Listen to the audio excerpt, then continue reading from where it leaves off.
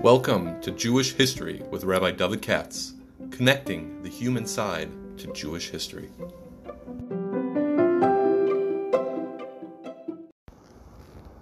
For sponsorship opportunities or to support this podcast, please visit our donate page at www.support.rabbidavidkatz.com. Hi, it's Monday, I guess, in the afternoon. It's about close to 3 o'clock, and I'm back from my cardiac rehab, and let me see if I can do the Haftarah today, and I have other ones coming up later in the week. We connect with Pesach, so I'd rather do the regular stuff now, and I'm taking this opportunity to, this Haftarah podcast is being sponsored by the Rosenblum family in Bittersweet. Today would have been, or yesterday maybe, would have been the 22nd birthday of Gavi Rosenblum, who I mentioned before, with whom I was close, and who perished unfortunately in a car accident. His mother said she's 26 Adar. I'm 21 Adar, so he's 26 Adar. He was born in 2001, and so this was, as I guess, is the birthday that would have been, and I'm privileged to pay tribute to his memory. At the same time, it's very sad, of course. Very sad. He had tremendous potential. And we were close. He used to come and learn with me in the house, which most high school boys in the last couple of years didn't do. So I had a special kesher with him. So again, I pay tribute to his memory very sincerely. I hope the family should have nothing but simcha from now on. We're looking at indeed, the Haftarah is always appropriate, because this is Parshat Vayikrah, and you have the passage from Yeshayahu, from Isaiah, which is often quoted, but I don't think it's necessarily translated correctly. Whenever you have a Haftarah, it's some connection with the Parsha. So, this Parsha Vayikrah, the average person reading it, is karbonos. You know, you got your Ola, your Shlomim, your Chatas, your this, that, the other, and then your Seres Menakavit, the Kishkas, and this, that, you know. It's all getting your hands dirty with the karbonos in the Beis Hamikdash. And yet, so in others, let's put it this way. From the Chumash, the Judaism that you and I know didn't exist. There was no such thing as a shul, or davening, or brachas, or Shemoneh Esrei, right? You know, or benching lecht. You know what I'm saying? So much of what's happened in Judaism has come slowly over the centuries afterwards. We call Drabanans, Takanas, Anshe Hasegdola, this, that, and the other. The original Judaism, the way it's presented in Chumash, had something of a different character. And the main difference, of course, to you and I, would be they used to have karbonos. But the karbonos weren't all the time. You know, there's a small amount for the regular person. And the point of the Haftarah today is that Klal Yisrael, in the time of Prophet Isaiah, was already screwing around, and they were even derelict on the karbonos. And God is angry, of course, and saying like this: I didn't give you a lot to do, but you didn't even do what I gave you to do. So I didn't say you have to wake up early in the morning, daven chakras, and vasikin, and all that kind of business didn't exist. Or Mincha Ma'ariv, or all the rest of it, or Musaf, or Yotzeris. Or, you see what I'm saying? Look how much we've changed. There wasn't even the institution of the synagogue. Synagogue emerged in Second Temple period in the diaspora, not in the time of Yeshayahu. And so whatever Judaism it was, it had to do with fighting against Avodah Zarah, and there was only one God, and is expressed primarily through karbonos. Now, we today, looking back, especially the frum interpreters, they'll say, well, the carbon was associated with frum feelings and this and that and the other. Could be, you know, I wasn't there. None of the Mefarshim also weren't there, you know. We assume piously that, you know, if a guy brought a carbon shlom at me, you know, he had the kavanas like you have in Shemoneh Esrei or something like that. Who knows? I mean it. And second of all, the better ones had good kavanas. The schwacher ones did not. The bringing of a carbon is very atavistic. It like the Ramban says, you feel this could be me or something. I'm really giving something of myself to Hashem. However, the carbonus system works. And that is what was required. So it wasn't a lot, but it was that. And, as we kind of know, there are a number of big problems in the Bayis Sheni period. Bayis Rishon I meant to say. And Yeshayahu, of course, is smack in the middle of the Bayis Rishon, first temple. I would characterize... Now, first of all right, let's get systematic. I would characterize the big problems as perhaps twofold. Actually, more than twofold. I would think of three things that come to mind. A, B, and C. For the 800 years or whatever, the Bayis Rishon and the Shoftim and all that sort of the first Commonwealth. One is Avodah Zarah, meaning believing in other gods and worshiping them. The second one is social injustice, which is a very heavy theme in Isaiah, Jeremiah, and all the others. Almost Hosea, where the rich screw the poor and get away with it. And the third one would be neglect of the Beis HaMikdash. That's what our Haftarah is about. I think this is sometimes overlooked when they give history classes or you learn Tanakh or that sort of thing as a big problem, because compared to Avodah Zarah, it doesn't seem so bad. And I'm not saying it is as bad, but it was bad in its own way. So again, Avodah Zarah means you're worshiping other gods. Social injustice means they have no yashrus in your society. The rich stick it to the poor. They enslave each other. They do all kind of terrible things, Jew to Jew. And those were real biggies. But it's also true, one of the problems you had was the neglect of the obligations towards the Beis HaMikdash, including the karbonos, as well as the money and the taxes necessary to maintain the Kohanim, the Levim, and all the rest of it.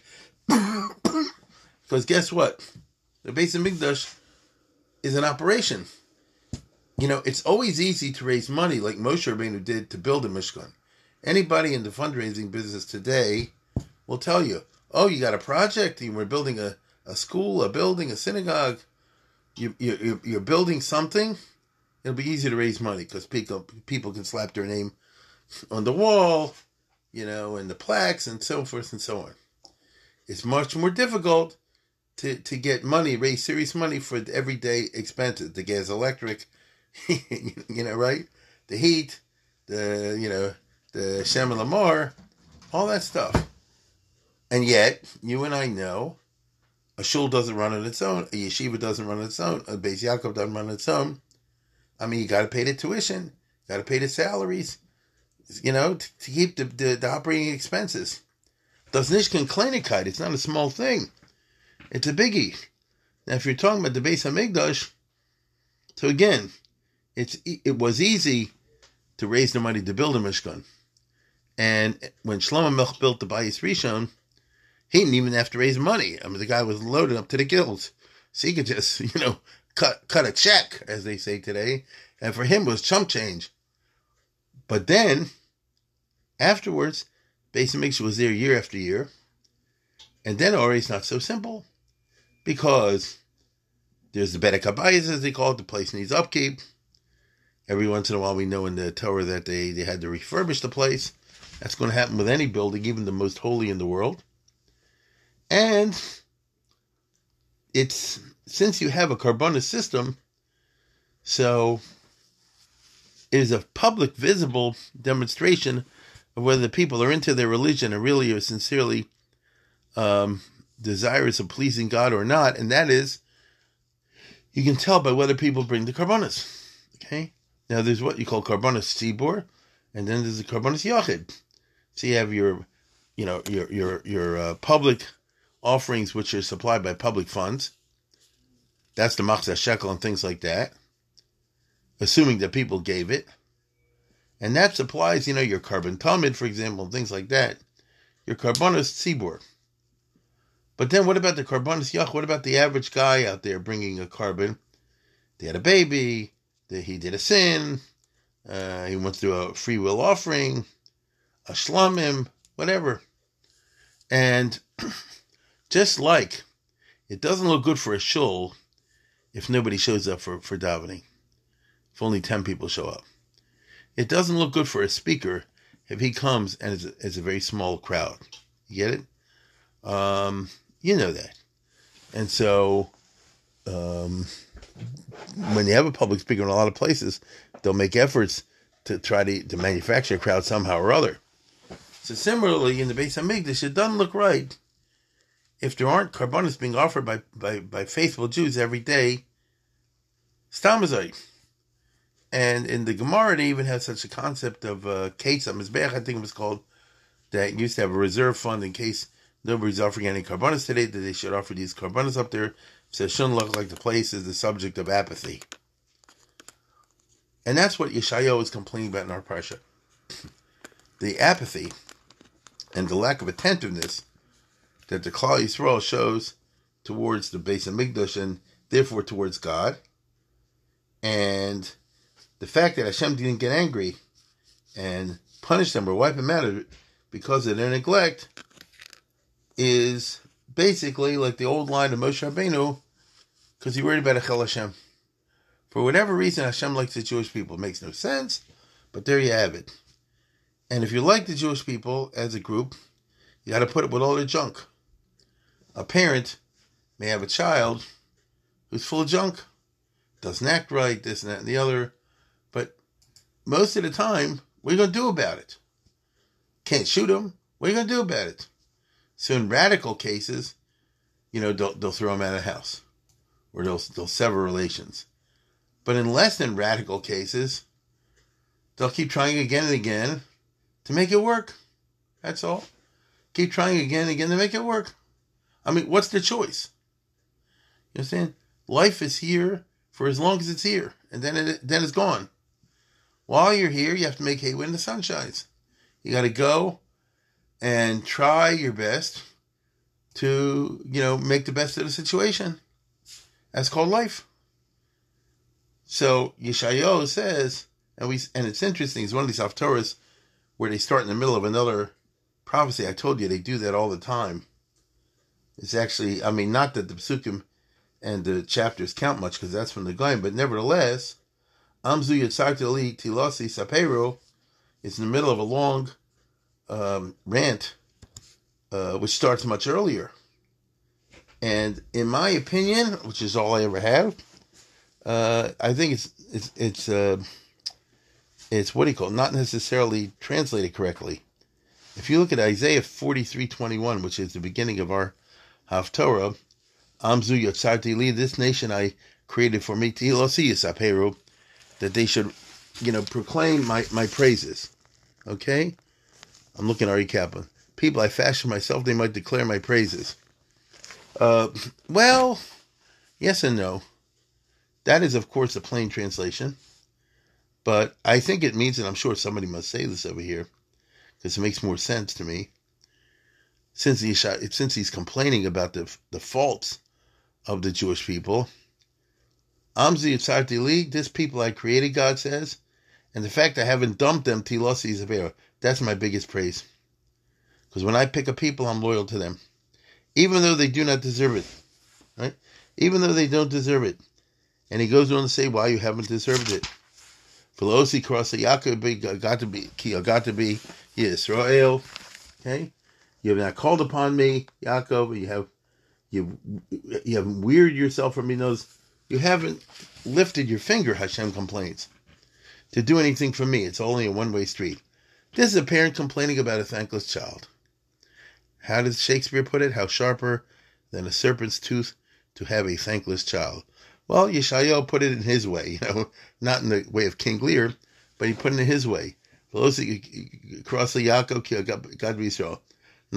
I, Hashem, do a lot for you. You don't do anything for me. Now, obviously, God does not need the karbonos. I understand that. But what he does want, clearly, is a two-way street. That's clear from the whole Torah and the whole Jewish religion. And that's a big yesod. And it's L'tova Seinu.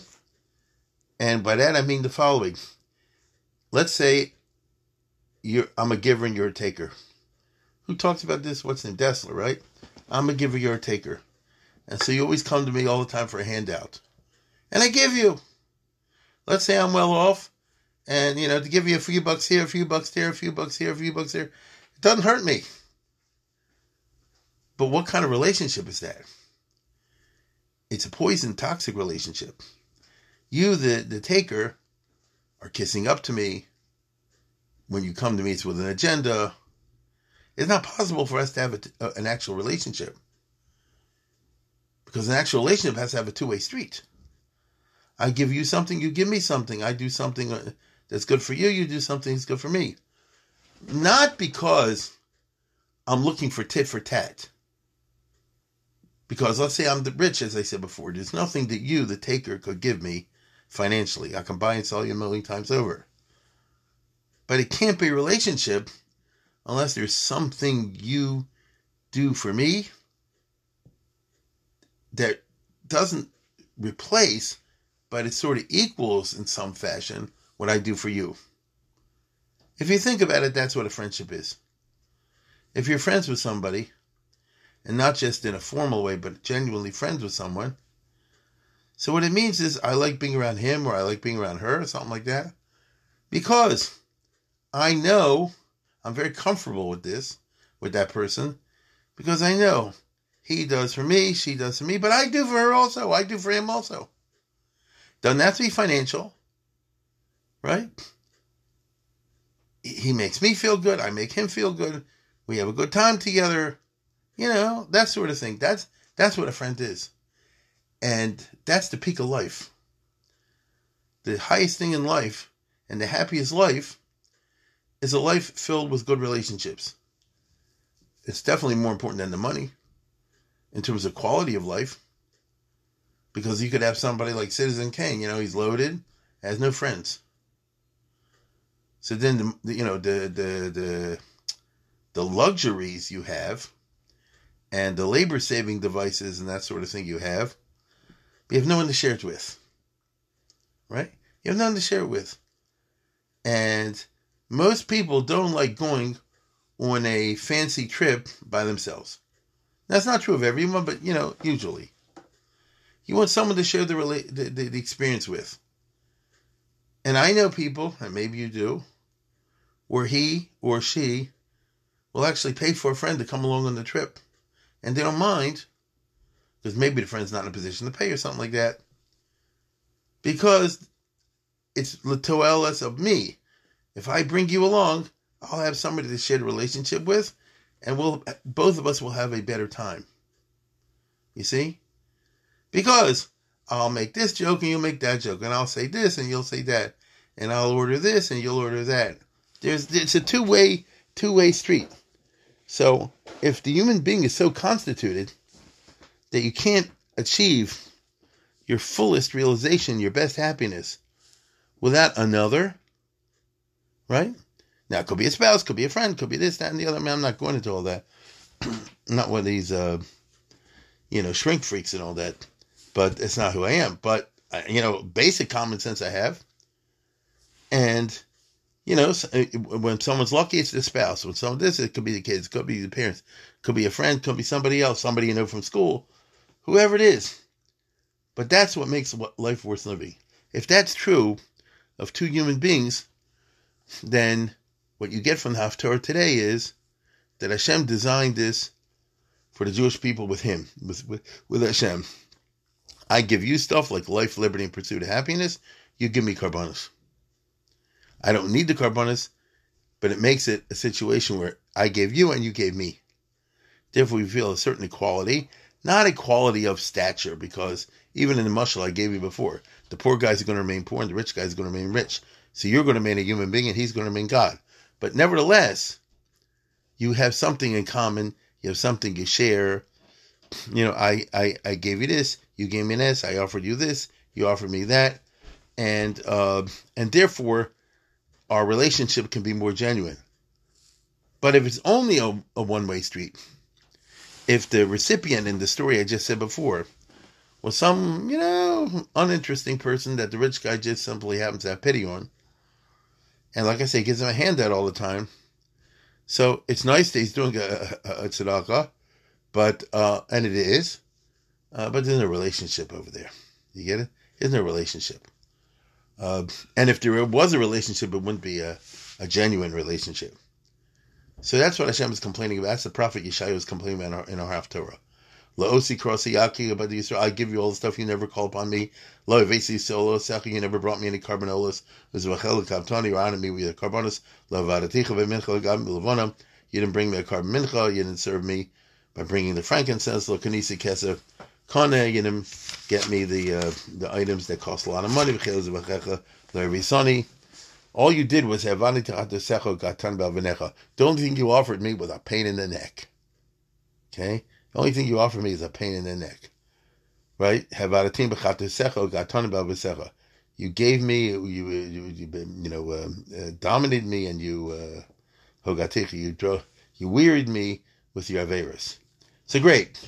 I'm the rich guy, and I'm giving you a handout every day, and then you go and spit on me, or something like that. That's not only not a relationship, it poisoned whatever possibilities there were, even in a one-way relationship, you see? Now, the funny thing is, since this is Yeshayahu, and not, let's say, for example, Yirmiyahu, so he, doesn't give the full blast of the negative relationship. Instead, we have the divine grace, okay? Because this is Yeshayahu. And at the end of the day, if you have not a rich guy and a poor guy, but a parent and a child, let's say, for example, and it's a one-way street because the parent is always giving the child, but he's not going to cut him off. He's going to continue to support the child, hoping that one day the child will get it and return something back. Then in spite of everything, I'm going to erase your averis away and start all over again, which is why we read that pasuk on Yom Kippur, right? And Hashem says, you've been this way since day one. Avicha, Harushin Chata, your ancestors were like that. L'itzecha Pashubi, V'chal Sari Kodesh, right? As a result, I had to go and profane the great officers. The language is obscure, but the bottom line is the relationship with Rebbeinu Shalom is not what it should be. It's not toxic exactly, although sometimes it was. Sometimes it was. And maybe it was toxic over here because the rest of the Haftarah has to do with God making fun of people who believe in idols. And he goes into the description. I did it last year, I think, or 2 years ago. How an idol is made, and you get the wood together, and you plane it, and you carve it up, and do all that sort of thing. He's going through the whole industrial process of making idols, because idols was an industry, But the real problem is not the mocking of the idols. The real problem, if you think about it from a sensitive point of view, is the neglect of the Beis Hamikdash stuff, the karbonos, in the sense that it shows that there's not an interest on the part of Klal Yisrael to have a relationship with the Rebbeinu Shalom, and that's what he wants. The whole purpose of the mitzvahs, all the rest is develop some kind of relationship. Don't ask me why, because then you get into the medieval, philosophical arguments. Does God need anything? But however you understand it, he needs, or he wants, or he desires, maybe it's for our good, he desires a relationship. And a relationship along the lines that I said before, which is a positive, loving relationship, which would equal at least, hopefully surpass, but would equal at least relationship with a good friend. Think about your best relationship in life. Maybe it's with your spouse. That's nice. Maybe it's with a friend. Maybe it's with a cousin, relative. Everybody's different, right? It could be with somebody you don't even know so well. But the point is that you say, I like being with that person. I like to go to a ball game together. I like to go fishing together. I like they're together. So can you match that with God? I like to go fishing with God, right? I like to go to a ball game with Hashem. I like to do this with Hashem. That's what Hashem. That's what the message is in this week's parsha, and that seems to be a certain kind of rationalization of the Karbonos. It's not the Maimonidean one, which is historicist, and it's not some of the others. It's not even the Ramban's one, with the vicarious and all that. Instead, what it is a relationship kind of building device, which, at least that's my understanding of what Yeshayahu means, which I think is a better explanation than that of the Rambam and the others, or at least it speaks to us nowadays in the 21st century better, because I think everybody around today, anybody's half intelligent, anybody's listening to his podcast, can understand what I'm saying, which is, if you're a friend of mine, I want to bring you a carbon, not a sacrifice, but I want to do something for you. Doesn't have to be money, doesn't have to be things, could be, express itself in a lot of different ways. But I want to be with you so that I don't feel it's a one-way street. I don't like to be around somebody that's always a one-way street. I like to be around somebody that's a two-way street. He does for me, I do for him. She does for me, I do for her. You understand? And that's what solid and healthy relationships are built around. So I think that's the big, interesting message from the Haftarah. And that's a biggie, okay? That's a biggie. Once again, I want to thank Mishpachas Rosenblum. Like I said before, it's a bittersweet to think of Gavi's birthday yesterday and tomorrow, Hebrew and English. And as I said before, listener Bon Shalom is in charge, but we do pay tribute to his memory, which I think of very fondly. I hope, as I said before, as parents and a family should only have simchas from now on.